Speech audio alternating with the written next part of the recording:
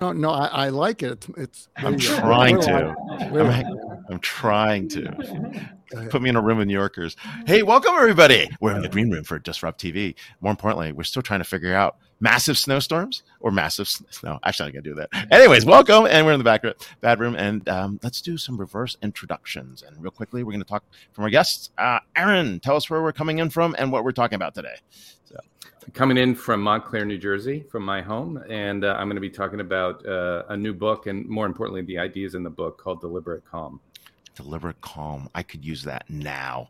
All right, Mark, what are we calling in from? What are you talking about? In Los Angeles, we have storms outside and rain and sleet, and the Hollywood sign might get snow tonight. You never know.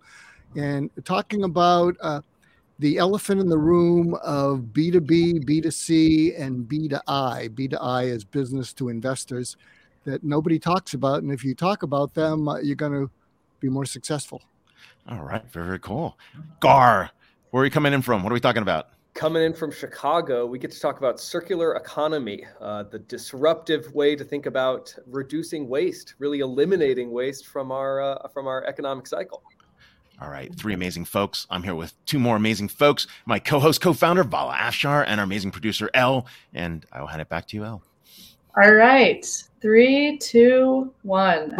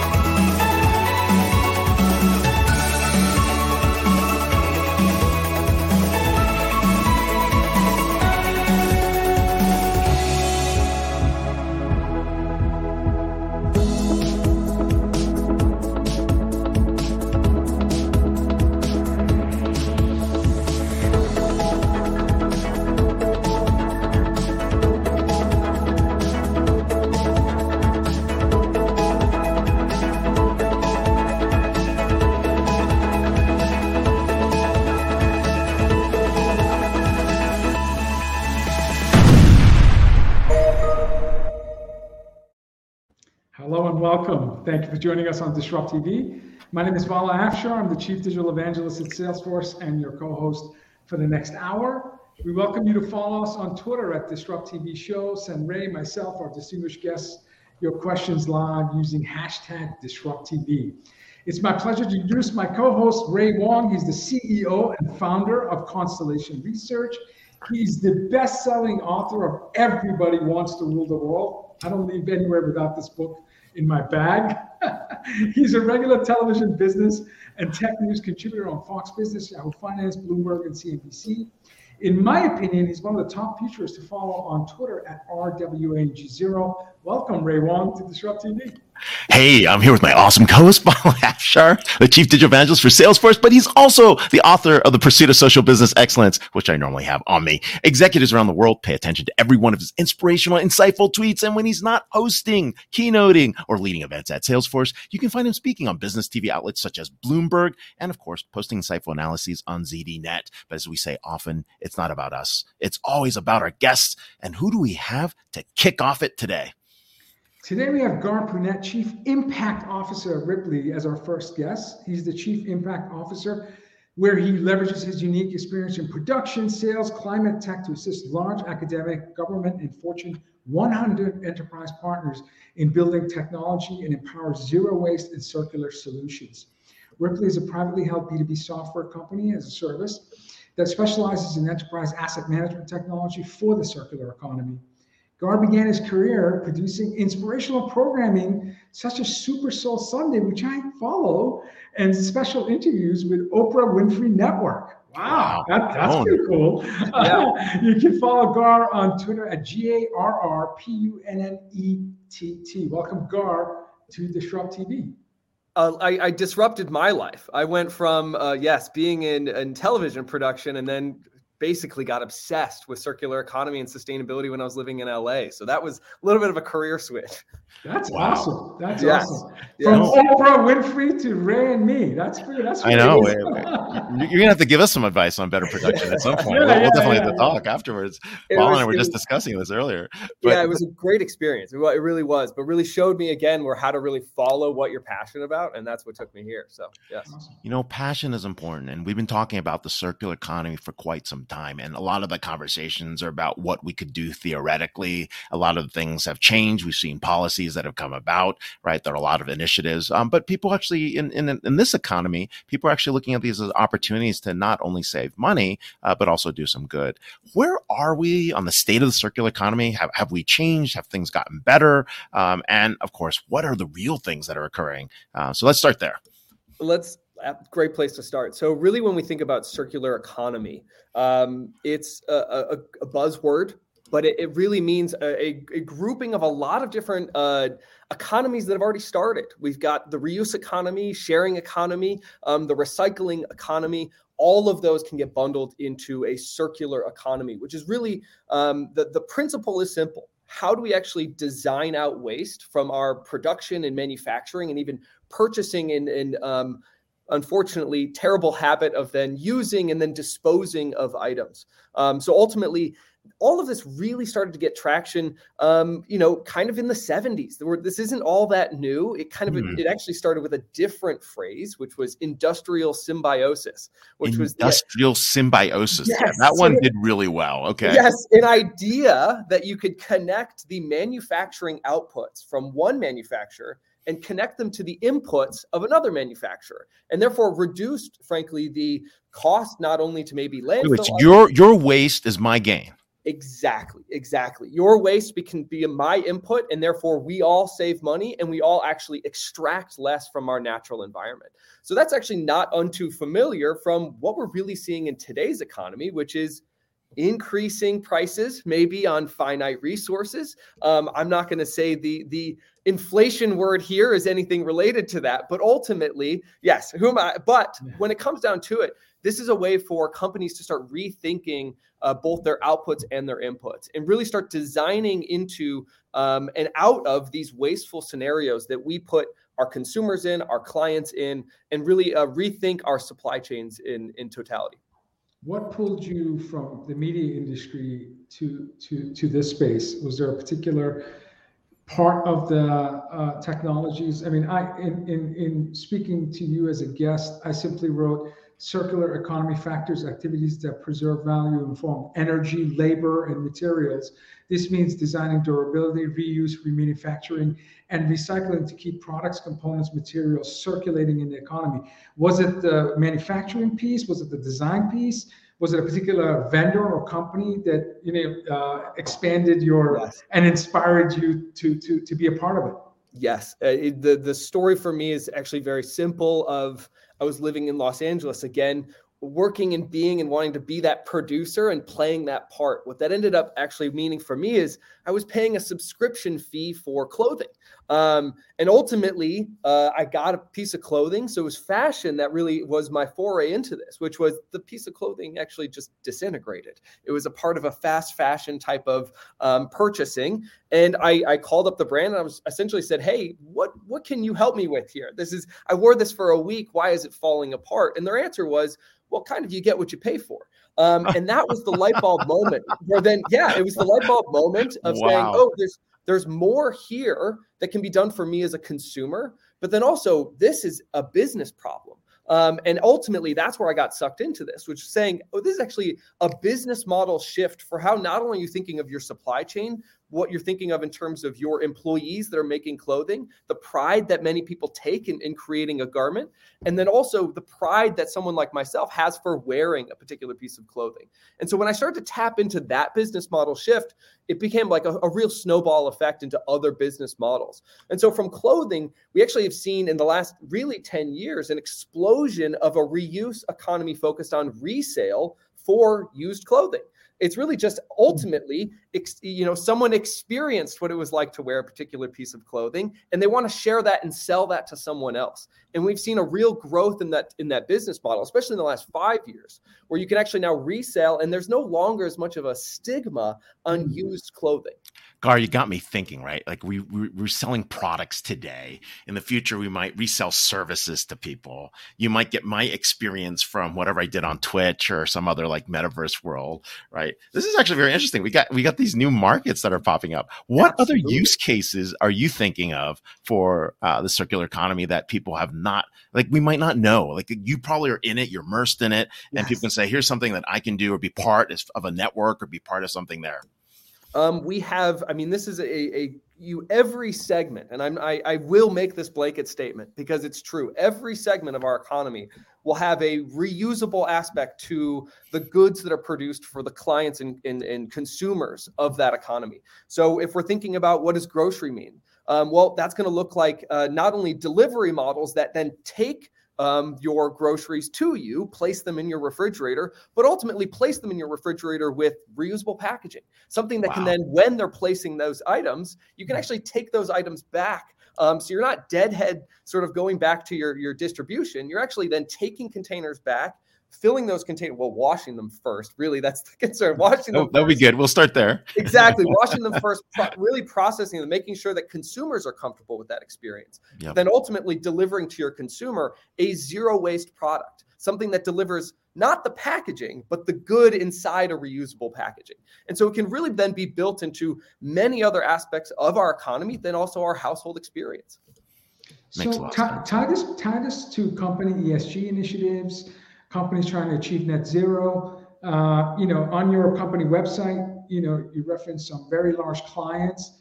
Give us some use cases where people are making progress towards net zero initiatives, towards ESG initiatives, using this concept of circular economy, and then talk about your company, how you help them achieve some of these results. Absolutely. It may be surprising to some or unsurprising to most that our companies that define our economy operate much like a normal household, just at such a massive scale. So when you actually start to get to those scales, we're not talking about, hey, honey, did you buy milk? Or I already bought milk, so now we have 2 milks. When we're actually getting to the scale of a company, you're talking about multiple procurement officials talking in multiple locations that may not actually know that they have much of the same surplus on hand. So what we're doing at Reaply is we're really actually disrupting what might be investment recovery, what might be thought of as surplus, but ultimately what is seen as an industry in which many of our larger clients have surplus that are sitting around in their warehouses, sitting around in their laboratories, in their closets, where these assets, as we call them, can be really actually further utilized without being sent downstream to surplus. That if we actually at Reaply can help connect individuals to items that they may never have thought to actually share with their colleagues. So that can be anything from a high-end, very expensive piece of research equipment. It could be anything from, believe it or not, building materials like ceiling tiles, other types of construction surplus that is sitting at a location. Or what we also see is a lot of what we call FF&E, which is furniture, fixtures, and other pieces of manufacturing equipment. So all of these actually get they get used in their day-to-day operational purpose. But then ultimately, when was the last time you talked to your colleague about the chair that they actually didn't want anymore? That chair, that chair ends up having another life. Maybe it gets liquidated and sent to some other location. But ultimately, what we see at Reaply is it actually spends about probably 2 to 3 years sitting around in a warehouse not being used. And so ultimately, how do we connect those resources back to the operations? And that could not be any more clear these days, especially in the workplace changes that we're seeing of like, how are we rethinking our office environment? How are we actually connecting our office environments to be more resource efficient? Because there's lots of changes coming when we're talking about the hybrid work environment, and lots of changes coming when we're talking about what does the new design mean for our workplaces. I can tell you, as someone who in my prior life stood up buildings, being part of a core team of executives deciding location and then, occupying the building and getting it ready for our workforce, we had no clue where the chairs were. We had no clue. We had fun visiting our warehouses because we're talking football field size storage buildings, and we would find from amazing, big screen monitors, to fancy chairs that sometimes I would take to my own office. Exactly.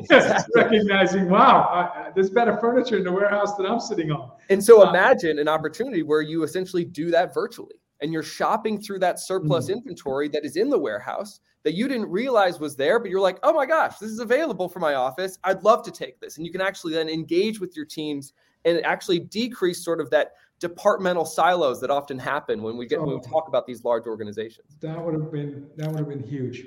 Hugely important.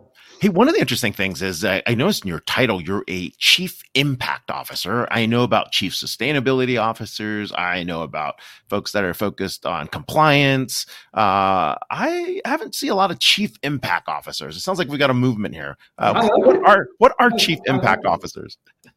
You guys have one too, Vala. So I think. Yeah, we do. I've loved it. I've loved what this means for our organization as we grow. From my angle, impact means how can I creatively think about what can I do to impact the business? So really thinking about not just really growth strategies, frankly, of really thinking through like what can we do that's going to exponentially increase the impact of not only growing our business, but also the very real impact that we can have on communities. And so a lot of what I get to focus my time on is thinking, what does reuse mean for the local communities that are actually around our clients? So many of our clients actually have, when they really are done using their items, when they're really thinking, okay, we've streamlined this, we've said, hey, we really don't need this anymore. Well, it's got to go somewhere. And ultimately, part of our technology is actually creating that digital channel where they can actually be really tracking and selling or donating where those items go. So that could be the local school system, that could be the local nonprofits, that could be even the local small businesses, and ultimately creating that flywheel motion where we've got more and more demand cycles of saying, hey, this is great stuff coming out of our clients. We would love more of this. Ultimately, that benefits our clients and that benefits the communities that our clients are in. When you're positioning Ripley, are you speaking to chief sustainability officers, chief operations? Who is the persona? And it may vary based on the size of the company that you're engaged with, but let's take enterprise. Absolutely. So employees of 1,000 or more, who's the line of business leader that you're partnering with to get a greater sense of appreciation and understanding of the impact of circular economy and your company? You named the first two. Typically what we're finding with chief sustainability officers is there are champions. They're the ones that actually step up first, give that stamp of approval and say, hey, this is actually something that can decrease our emissions as an organization. Correct. Typically they're trying to rethink their scope 1, 2, and 3 emissions. I can get into that. Maybe we don't have time, but ultimately scope 3 emissions are all about what are the complete sort of package of things that an organization has that are increasing their emission structure. How are they actually efficiently using everything that they have and decreasing those emissions? So a chief sustainability officer is really looking at that. They give the stamp of approval, and then that takes us away off to operations and then also facilities. Those are two big components that can essentially say, hey, how do we actually integrate this offering into our procurement, into our other facilities types of processes where we can actually start looping these resources back into our organization. Yeah, my company, I believe, is a scope 3. So it requires the visibility of the entire ecosystem. Exactly. Because you have to apply the same rigor on your products and services, but also the community of partners that help you bring a product service market. So it's a sophisticated level of orchestration that's required to reach scope 3. So I can imagine using software like yours to have visibility of the entire ecosystem. Without it, I don't know how you could ever reach scope 3. So go ahead, Ray. No, I think that was the right point. I mean, we're seeing that shift happen, and I think that circular economy piece is one of it. The compliances piece is there, but there's also an interesting thing. I'm here at the venturecapital.org event today, and I bumped into a guy that's actually creating a model to do manufacturing and take the CNC machines that are used to do it locally, because he believes that 40% of the cost and the carbon footprint is in the supply chain, right? Transport costs. So if you can get those machines that are idle all over the country in these centers to actually build on demand, there's another way to actually create this circular economy effect and also drive down stuff, because you bring the scraps back to the material center, you bring the stuff and you actually build the stuff there. You can do it with additive manufacturing as well. How does that fit within your marketplace idea that you guys are talking about? So, well, this frankly, I mean, additive manufacturing is something that we're very excited about. It will also disrupt how we build, how we design, how do we think about the things that occupy the space around us. It's going to change ultimately the way that we view anything around us. That's going to actually take our solution to a whole nother degree of, frankly, maturity. You're going to start to get into really understanding the material science of a lot of these items that exist around us, to the point where really the trouble that we have from circular economy is we have, frankly, just too many different types of things. So when we talk about a recycling economy, it's actually very complicated because there's so many types of things to recycle. If we all actually had a more probably ubiquitous types of plastic supply chain where we legitimately only had 5 types of plastics, we'd have a much more easier opportunity ahead of us to actually recycle through that volume of material. And so what we're going to find is additive manufacturing, if we could really hone in on some great materials and really figure out how to process those materials in both mechanical, but then also maybe even some other advanced recycling types of capacities, that's material that can feed right back into any additive manufacturing. And we can just produce, not endlessly, there's some degradation to this material over time, but ultimately it's going to be a lot more efficient than our current processes. Makes a ton of sense. This is really cool. So, well, hey, we're here talking about circular economy with Gar Punnett, and more importantly, the Chief Impact Officer at Reaply and the host of a multi-userverse podcast. We need to talk about that some other time. So, well, hopefully this just opens people's eyes to what's possible in the multi-userverse. I'll put it that way. I love that. Well done. Thank you, Gar. Multiple party members, circular economy. Here we go. All right. Thanks a lot for being on the show. Thank you. I need to spend more time. It seems like I don't know how you can be a company in any sector and not view this as the future. Speaking of future, we have one of our favorite guests coming back, Dr. Mark Goldston's Marshall Goldsmith 100 Coaches Member and Coaches Entrepreneurs, CEOs, chairs, and managing directors to become the best versions of themselves. He's an international keynote speaker helping audiences do the same. Originally a UCLA professor of psychiatry for over 25 years, and Ray, you know this, former FBI and police hostage negotiation trainer, Dr. Goldston's expertise has been forged and proven in real-life, high-stake situations, life and death situations. Dr. Goldston is the author or co-author of 9 books. I'm working on my second. I got so much to catch up with his Is that book, breaking news? No, I'm not. I'm sorry I said that. With his books, Just Listen, being translated into 28 languages and becoming the top book on listening in the world. Dr. Goldston is a host of a highly rated podcast, My Wake Up Call, and the co-host of Out of Our Minds and In Your Spaces on Twitter Spaces, which is a mashup for creatives and thinkers. He's a great follow on Twitter at MarkGoulston. Welcome back, Mark, after a year and a half on Disrupt TV. We're back in the show. Welcome back. That's a lot to live up to. I had to cut your bio in a third because we only have 20 minutes. Sorry. It's not our bios. Many of the awards and accolades were, on the cutting room floor. Sorry. We had to live up to our bios. It's your bio, thank God. So, hey, Mark, welcome back. Happy to have you. And I think we should give our listeners and viewers a little bit of background so that people understand why you're relevant to the business community, why that background creates that level of impact, and then, of course, how that gets us to that conversation around B2I. So share with us, how did you get started, and why is this so relevant to businesses today? Well, what I found is that you want to be as compelling as you are convincing. One of the problems for a lot of businesses and founders is they're convincing out of the gate. And what does that mean? Is you want to toggle between talking to and with people as opposed to over and at them. So we find a lot of energy when people see, when you talk over and at people, that's okay if you're all, speeding around like that. But when you talk over and at people, you cause people to have to listen to you, and you take away their choosing to listen to you. And when you talk to and with them, they can pause and say, oh, I think I want to hear more. Whereas if you're talking over at people, they often smile politely, and what they're thinking is, I've heard enough already. or I could use that snack outside. But keep going. Oh, there you go. And one of the things that I discovered, I spoke in Moscow along with Daniel Kahneman. He wrote Thinking Fast and Slow. And something that I've been trying to teach the world is that underneath people listening to you, they're always listening for something. And and if you can focus on what they're listening for underneath what they're listening to, and if you can get what they're listening for without their telling you, and you deliver on it, they'll give you everything. And so Vala? Mark, Vala, did you just see that? He did and got us to listen. It was awesome. I was like, yes. Well, here's what people are listening for.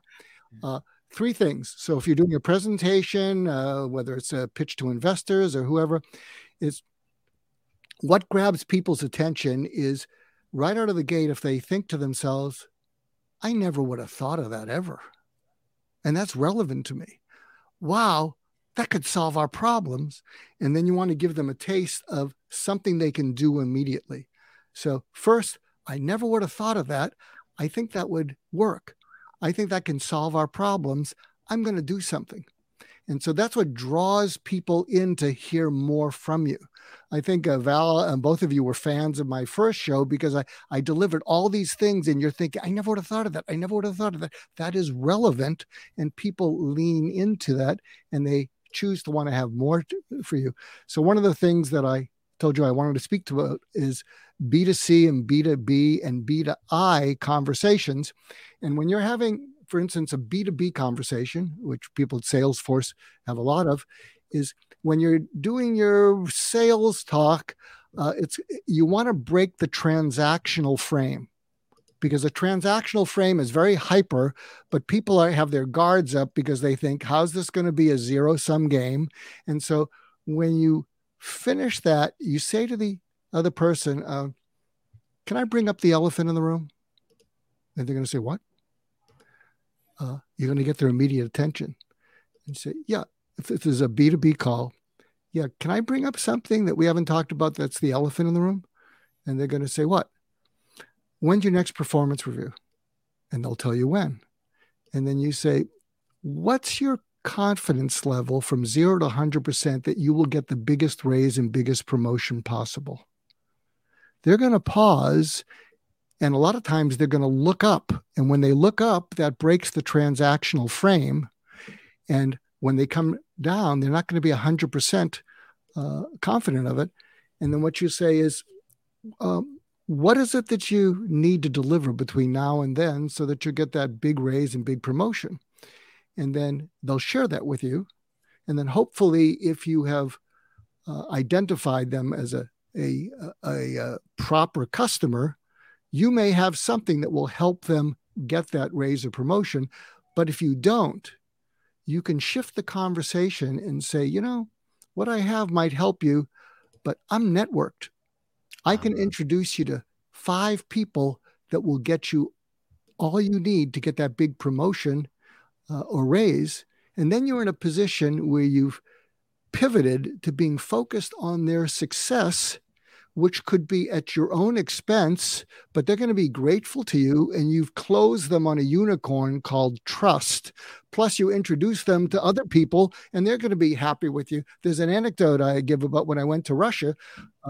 Before I went, they had a reporter from RBC, which is one of the big publications, speak to me. His name was Ilya. And Ilya says, Dr. Goulston, I have to speak to you. And I said, Ilya, the only thing I'm concerned about is one thing. He said, what's that, Dr. Goulston? I said, all I care about is that you get a raise or promotion from this article. That's the good news. The bad news is I speak, I'm tangential. I tell stories, I give things. And can you pull it out of there? So I get to Moscow and they say, you know, the article that Ilya wrote? I said, yes. Had 460,000 views, and it's in the top 10 most read articles in the history of the publication. Wow. That's amazing. That's amazing. Is it your experience as a successful hostage negotiator, working in intense, time-sensitive, outcome-sensitive environments, non-deterministic environments, where you're able to develop your, I don't know what to call it, anticipatory muscles, where in that B2B meeting or B2C or B2I, by reading your book and your body of work, you learn to anticipate certain outcomes, certain questions, certain mannerisms, whether it's a CEO you're meeting or a board director or entrepreneur or venture capitalist, whatever it may be. How do you practice the art of demonstrating what you said, generosity? Again, the elephant in the room is, how do I help you excel in your career? So you're generously offering your network, your knowledge, your products, your services, whatever it may be. And you also are a catalyst for reflective thinking based on the type of question you're asking. When the person looks up, again, you've shifted away from transactional to a discussion where you really have to think about your conversation, which means that you perhaps started on the path of earning trust because it doesn't feel transactional in nature. You've surprised them with a question where they have to think, and it's not the normal narrative of feeling like you're being sold to. How do you prepare for that? I'm a salesperson listening to this now. I have a big meeting coming up Monday. Dr. G, what do I need to do from now until Monday so that I could quickly get to that unicorn trust space? Well, I've simplified it into this principle. If you write this down, if you can know that people are always listening for something underneath their listening to you, and if you can just be curious and drill down into that and let go of your agenda, they will lean towards you. So for instance, you're listening to me, both of you, you're checking boxes, you gave me a long leash and I took advantage of it, and then Val, you just jumped in. But here's what you're listening for underneath you're listening to me, and see if this is right. What you're both listening for is, we hate to waste our listeners' and viewers' time. They give us the gift of their time, which is something they don't have. And we're always listening for guests who can provide them with immediate, doable, relevant value. Because if we can give that to them and our viewers and listeners can walk away saying, I can use that today to make myself more successful, then you're serving them. And you want to honor them by giving them the best use of their time. You're probably, since this is also live, you're probably also listening for someone that after the show, the two of you look at each other and say, we can't have that person on ever again. That would never happen. They wasted our time. They wasted our viewers' time. They talked over at and down to them. Never. Let's speak to Elle. Where'd you find this person? Doesn't that make sense? Isn't that what you're It's very rare, if ever, do we have those conversations. And clearly you're a repeat guest, so we haven't had that conversation. We have the problem with you. But does that make sense to you? Totally. You're listening for something that gives your viewers and listeners immediate value. So if you're viewing this or listening, what you want to know is whoever you're with is always listening for something. You can use this especially in your personal life. So for instance, if you're married, often what your spouse is listening for is not a solution or advice, which is what you're good at. They're listening for you to hear them out so they can get something off their chest, feel better, and then they'll solve their problem without you jamming them with unsolicited advice or solutions that they don't want. Please, everyone watching, rewind the last 20 seconds because that is so true. That is so. I married up, so I work for a senior executive who's in HR, human resources, at Harvard University. So her clientele are some of the best and brightest people on earth. And my experience is that when she's sharing work-related discussions with me, she's 7 or 8 steps ahead of me. It's like playing against a chess grandmaster. I will offer up my point of view only to realize within the next 5 minutes that, that was a week ago she had thought about that. And she's way past this at this point. So you're right. So when it comes to investors, and certainly when you look at the economy today, for both macro and micro reasons, investors are an important stakeholder and one that businesses are trying to sell to. how do you advise sales professionals when they're engaged with investors that may be different than when it's a traditional B2B or B2C engagement? Well, you want to first of all, you want to put yourself in their shoes and ask yourself, what are they listening for? And to be honest, they may like your technology, they may like the solution you have to a problem, but what they're really listening for is this going to be the unicorn that makes up for all the losers we invested in? That's what they're listening for. Yeah. And what would cause them to identify you as a unicorn?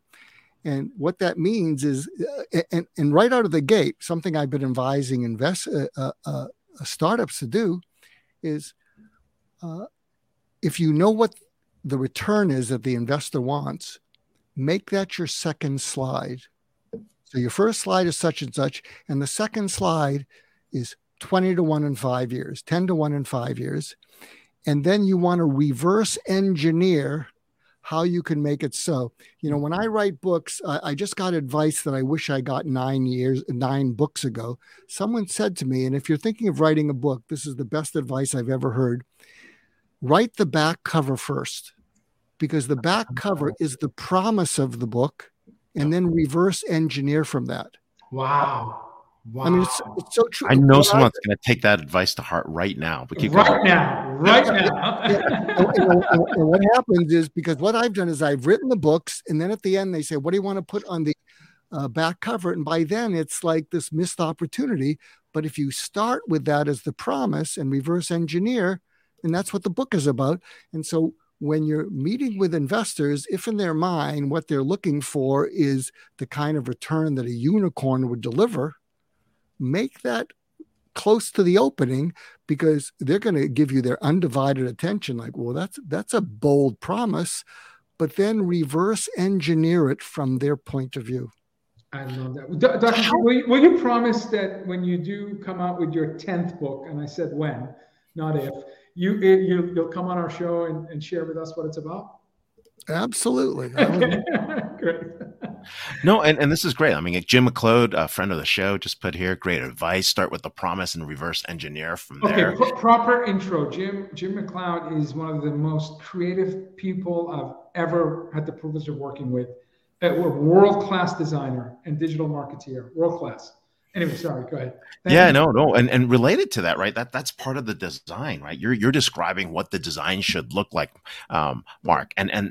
But how do you listen for that, right? You're coming in with, the conversations and the levels and the expertise that you have. It's coming through, millions of hours of conversations with people. But how do I know that's what the investor is listening in for? And how do you listen for that? Because some people are just not getting that message, or even in the right stream to even know what to know.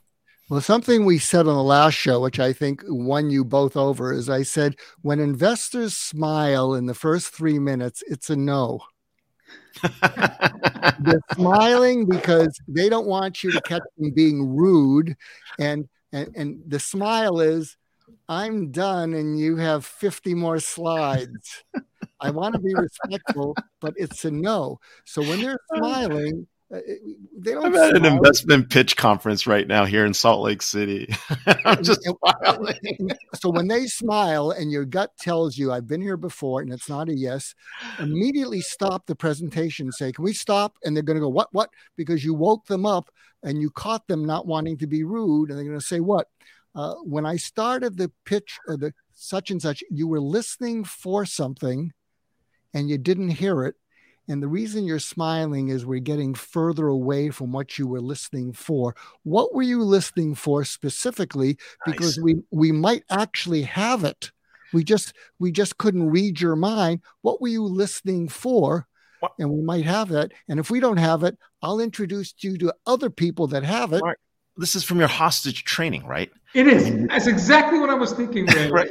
In that when you're negotiating in a hostage situation, you have to be radically transparent, cut the bullshit, and get to the point so that you can figure out next steps. I mean, how do you get people what they want? Yeah. I mean, we're assuming that. Can you validate? We're assuming that. We have no idea. We think we're smart, but we're not. We're like, is that where you're headed, Mark? I mean, is that the idea? Like that level of listening and intensity? So Yeah. But I still want to, I keep repeating it. If there's one thing I want everybody to take away from this, including the two of you, especially in your marriages, is that is always know that the other person's listening for something. And if it feels like your conversation is going sideways, they didn't hear it. So rather than trying to pull them back and end up driving them away further, just pause and say, you were listening for something, you didn't hear it, or you didn't hear it yet.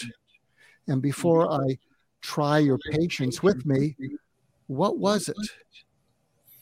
Yeah. And they will tell you. Yeah. No, this makes a lot of sense. I mean, the ability to focus in and listen to what someone else is saying, making sure they feel important and actually felt is half the battle with communications. And we do spend so much time, as you talk about, talking, not listening. So yeah, something I do tell a lot of founders, and I'll tell the two of you, and this will hopefully take it to the next step on this. There's a number of founders I meet and I say, you need to be more formidable and less forceful. Because when you're forceful, you're being pushy. And the other people perceive you as being pushy, and they smile because they don't like being pushed. What you want to be is formidable. So for instance, when I do conflict resolution between partners in a company, I will step in there, and my way of being formidable is to say, I'm not a surgeon, but I am a medical doctor. And as we proceed, no one is going to crap on my surgical field. And at the first sign that one of you is crapping on it, we're going to do a timeout. The other people are going to go for coffee, and I'm going to take you aside. We're going to do a sidebar. I'm going to talk you down from DEFCON 1 to DEFCON 4 because you're blowing it. So does anybody have a problem with that? So do you follow me? It's creating a formidable space that you stand up for. And it can't be about ego. When I do that, it's not like I'm the big honcho. What I'm saying is if this deteriorates, each of you escalating and talking over and at each other, it's not going to go anywhere. So I'm going to protect this from the two of you. Let's stop wasting everyone's time and let's start making it productive. Wow. Amazing. All right. Never works when I say I stayed at a Holiday Inn Express last night. So I guess I'll try this one. We're here with Dr. Mark Goulston, MG100 coach, more importantly, founding member of the Newsweek Expert Forum, and of course, Just Listen, and the author of 9 books and soon 10. We're sure of that. So you follow him on Twitter at Mark Goulston. Thank you so much for being on the show. Thank you for having me back. Thank you. You were brilliant. Thank you so much. Wow. I find myself forcing myself to be a good listener when Mark is on, because I know he's an expert at judging good listening, and I just don't want to get a poor grade. Anyway, now with our next guest, I'm going to try to be deliberately calm. Aaron D. Smith is the author of Deliberate Calm. God, we need that. All of us need that. Aaron is a senior partner at McKinsey, specializing in transforming large institutions to improve organizational health and performance. In fact, he's led the firm's thinking on organizational health and leadership. Aaron's articles in McKinsey Quarterly are among the most read, and he's a member of the master faculty of the Change Leaders Forum and of the Organizational Agility Forum, which he helped establish. Aaron is the co-author of the book, Deliberate Calm, How to Learn and Lead in Volatile World. This book is a work of a trio of McKinsey veterans drawing from a unique combination of psychology, neuroscience, consciousness practice, plus combined 50 plus years of international boardroom experience to offer a unique approach to learning and leading with awareness, intentional choice, even during the most turbulent times. Welcome, Aaron, to Disrupt TV. Thank you. Great to be here. Thank you, sir. You know what? I'm going to start by this. He doesn't have a Twitter handle, Vala. That's why he's calm. Exactly. that may be how you deliberately say. You know, that was very there. My older kids have been trying to get me on all this stuff, and I'm like, no TikTok, no Twitter. He's off social media. Let's start with rule number 1. No, just kidding. Okay, so why did you want to write this book now? I mean, what inspired you?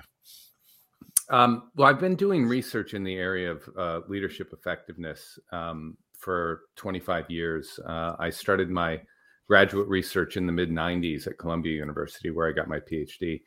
And I've kept doing that through the years and through my professional work as a consultant. And one of the things I noticed is that the type of disruptive change that leaders face at all levels in organizations is just increasing. The magnitude of change, the frequency of change, the volatility. And it's changing how we think about approaching high-stakes situations. Performing in high-stakes situations has always been hard. But some of the things we've done in the past to prepare for those actually don't serve us well in many situations. Ooh, give us an example. I'll give you an example. One of the books I read a lot. So one of the books I read years ago is a book about sports. I read a lot of sports psychology. So my PhD is in social and organizational psychology, but for fun, I'll read sports psychology.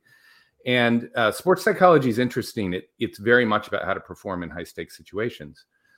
So Timothy Galway wrote a book called The Inner Game of Tennis and then The Inner Game of Golf. And he went through various sports, but it was always the same. It's like we get in the way with our own self-doubt, our own getting in our own heads. And he talked about how much you can overperform versus others if you can tune into knowing the things that you're doing, going back to your training, getting out of your own way, getting rid of the interference that might block you from doing the thing. And you'll see this sometimes if you've ever watched, let's say football, American football, and the quarterback throws an interception and they say it's a great time to have amnesia, right?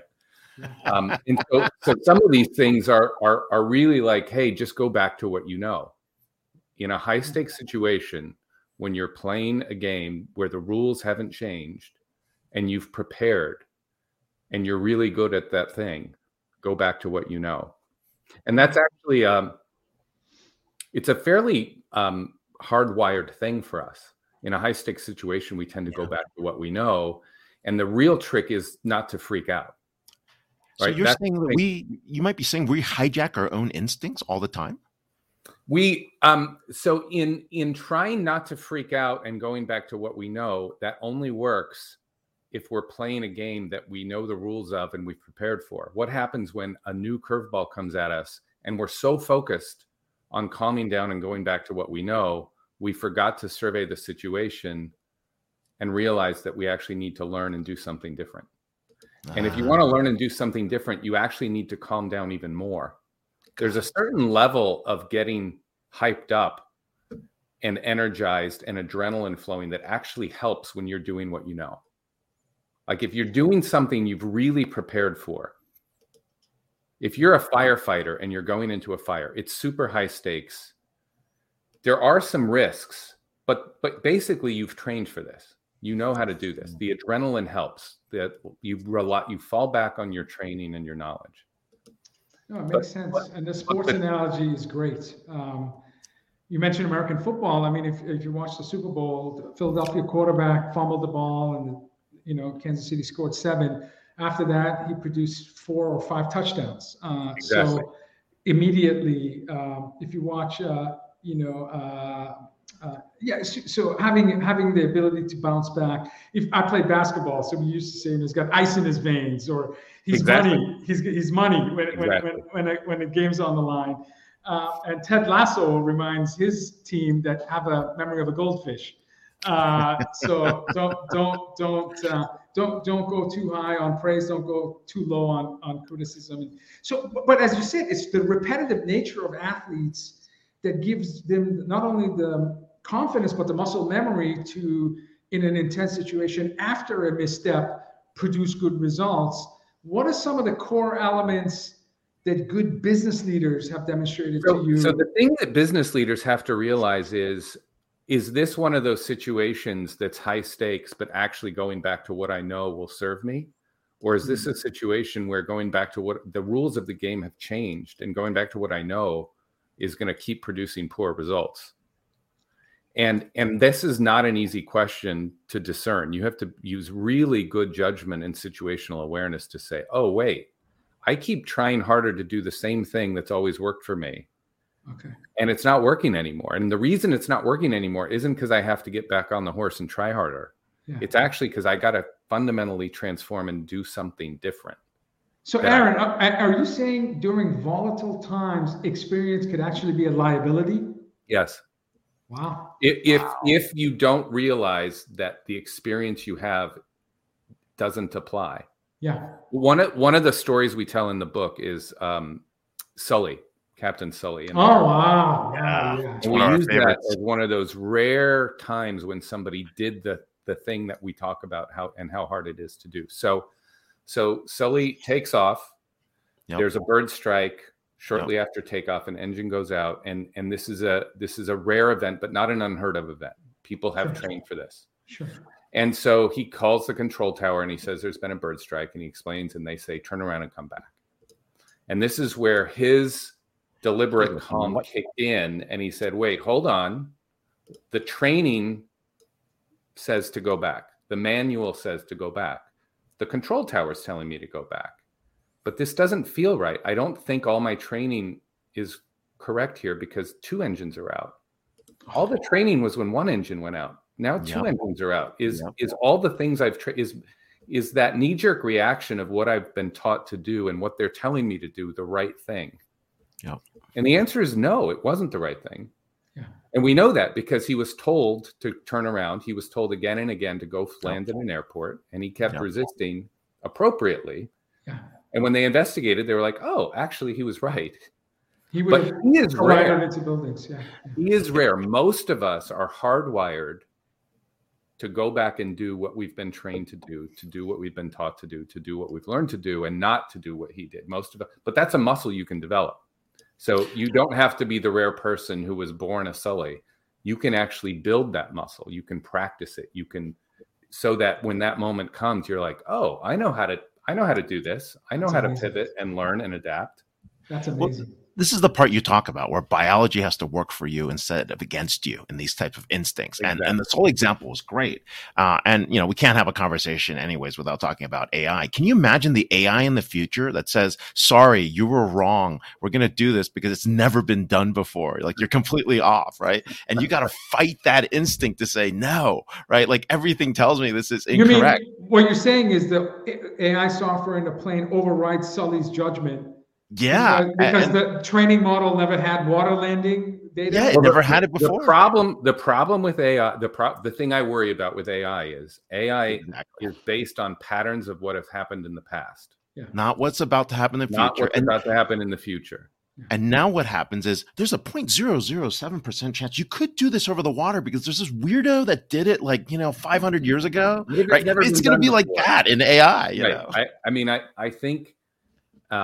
I just take a lot of the AI with a grain of salt. It's pretty amazing what AI can do, for sure. But when there's a new situation where we don't have a lot of past pattern recognition that applies, I think we got to take all the training that we've had with a grain of salt and what any AI recommendation with an equally big grain of salt. It's very interesting how this also shows up in some of the literature on personality research. Mm-hmm. So for many decades, people have asked, are certain personality types more successful at work and on the job and task performance? And they usually use what is called the Big Five model of personality. So the Big Five personality factors is something called the OCEAN model. This has been studied for decades. OCEAN stands for openness to new experience. Mm-hmm. C is conscientiousness. E is extroversion. A is agreeableness. And N is neuroticism. Okay. Yep. And this is based on factor analysis of all kinds. It's like, these are the 5 personality traits that always show up. And for many years, I would read it and I'm like, oh, it's a correlation of personality factors and job performance. Same results. 2 things matter. 1, always a good thing. 1, always a bad thing. The other 3, a mixed bag. Here's another one. Here's another one. It's always, pretty soon I quit reading them because they were always the same answer. So, you can guess which one is bad. So negative correlation with performance is neuroticism. The positive was always conscientiousness. Conscientiousness, reliability, grit, determination, being conscientious about your work, caring about doing a good job, putting in the extra effort. That was always the pot. The others were always kind of a mixed bag. Agreeableness, too much agreeableness and you're a pushover. Not too much agreeableness and maybe you're not formidable, to go back to the last conversation. It turns out introverts are just as successful as extroverts. There's no consistent correlation there. I'm happy to hear that. But I saw about 10 years ago, I saw a piece of research that suddenly said, openness to new experience more successful. I was like, well, that's new. And then I saw it again and again. I was like, what is going on? And it turns out that conscientiousness is really good when the job is well defined and you know what you're supposed to do. If you have a lot of grit and determination and just keep at it and keep at it and keep at it, and actually the rules of the game have changed and you got to go try something else, turns out in that case, openness to new experience is better. It also turns out that these personality factors are just tendencies. You can build the muscle. These are muscles you can build. You can build a more flexible mindset. You can build a learning mindset. And if you scan the situation, you might say, oh, the rules of the game haven't changed. I just had an unfortunate setback. This is a good time to rely on what I know and go back to grit and determination and try again, have some of that amnesia, don't get in my own head, ignore the nagging doubts, those questions about, am I good enough? Am I doing the right thing? And just go back at it. But if you're really discerning, you might also start to see, oh, wait a minute, this isn't that kind of situation. This is a situation where maybe it's different enough that I can't go back to what I know. I should listen to those nagging doubts. I should listen to the questions about, is this going to work? Maybe that's a really good question to ask myself. And maybe I should be figuring out, should I try something different? Should I not fly back over a crowded population to try to land on a runway and just put it down on the water because that's the safest, best thing to do? Can you think of examples of where you had to practice being deliberately calm, working with two colleagues, writing a book? Because I can imagine, 3 super successful PhD, with 50 plus years of experience.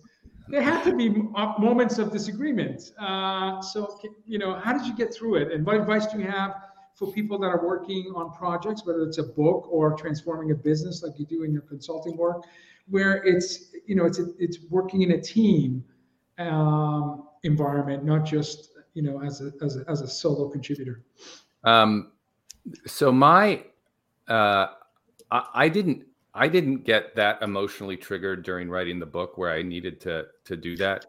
It happens in surprising places. Sometimes someone will ask me a question as if they think I don't know what I'm talking about.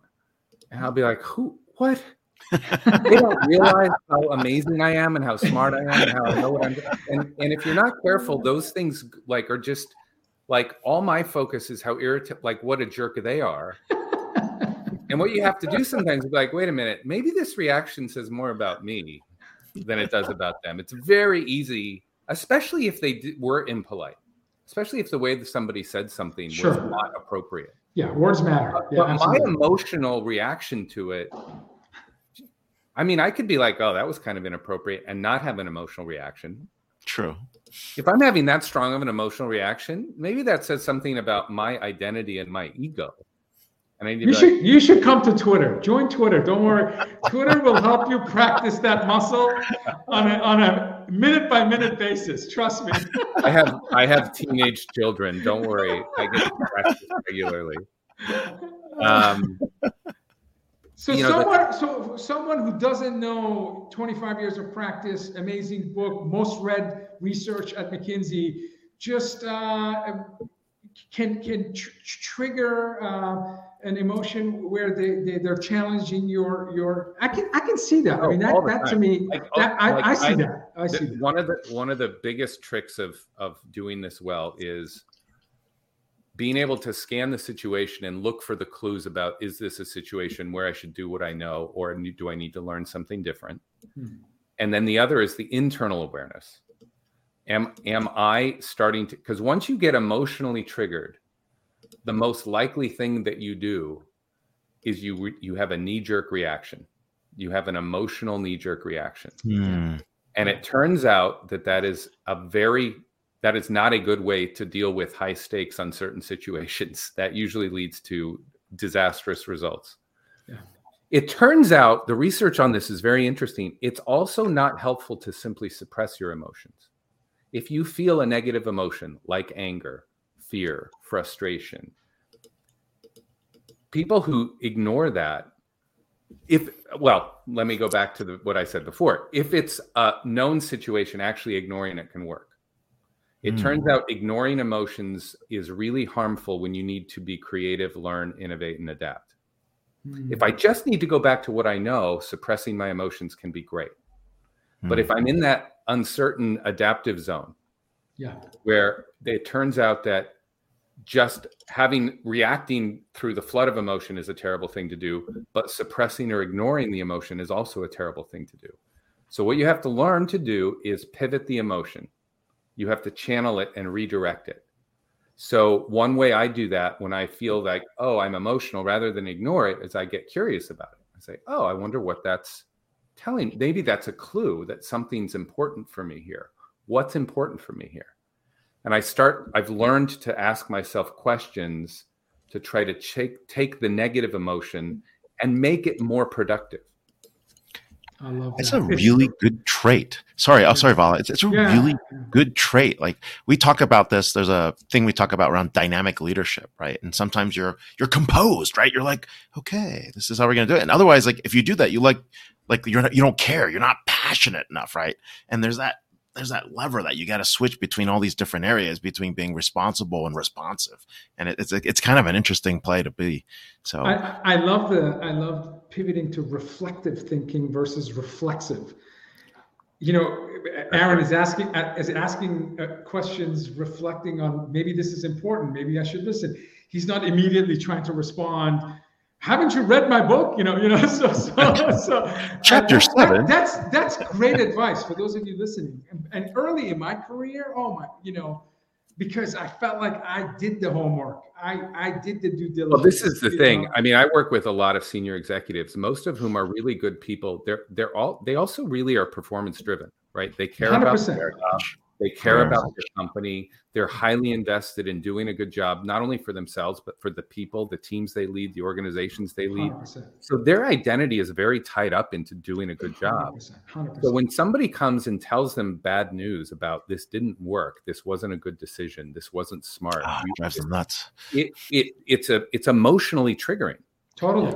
And again, if you're in a place where the thing you need to do is adapt and innovate and learn and change and transform, just suppressing that emotion is a terrible thing.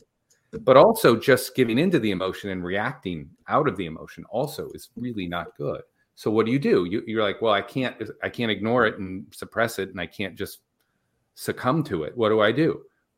You channel it. You say, okay, this is important. I'm passionate about this. Why am I passionate? How do I express my passion in a positive way? How do I look at this? It sounds really cheesy to say, look at every crisis as an opportunity, but you got to find a way to do that. Otherwise, you will not be able to be creative and innovate and change when the world around you is demanding that. If you want to thrive and survive going forward, you've got to change. Yeah. You mentioned sports. I think about UCLA famous coach John Wooden, who said, go fast, but don't hurry. Sometimes you have to slow down a bit and think about, you may be going really fast in the wrong direction. And for a lot of business leaders who've had success in the past, that experience leads them to think that, let's just do it the way we've done it. And it could be disastrous. So what's funny, it's funny. It goes back to Danny Kahneman's thinking fast, thinking slow. Right. But people ask, well, what are some good habits? And it turns out, like, if you're learning and innovating and really trying new things, we always say getting sleep matters. Getting sleep matters even more. Neuroplasticity doesn't work very well if we're constantly stressed and we don't get enough sleep. A lot of the rewiring happens during rest and during sleep. It also means, though, that we have to be very thoughtful about the practices. So people say, is mindfulness or meditation a good practice? My answer is usually yes. But some people have used meditation as an emotional bypass. They use it to ignore things in their lives that are. I felt I actually did this in my life. I had a really hard time in my personal life about 10 years ago. And I was meditating. I was very much the meditative guru, and I was dealing with it very effectively. And actually, what I was really doing was I was ignoring a mounting set of problems in my personal life that came to a crisis point. And I was not learning and changing and adapting. I was just ignoring it and being very zen about it. And it didn't serve me. The biggest thing that taught me this lesson was actually my personal life. Amazing.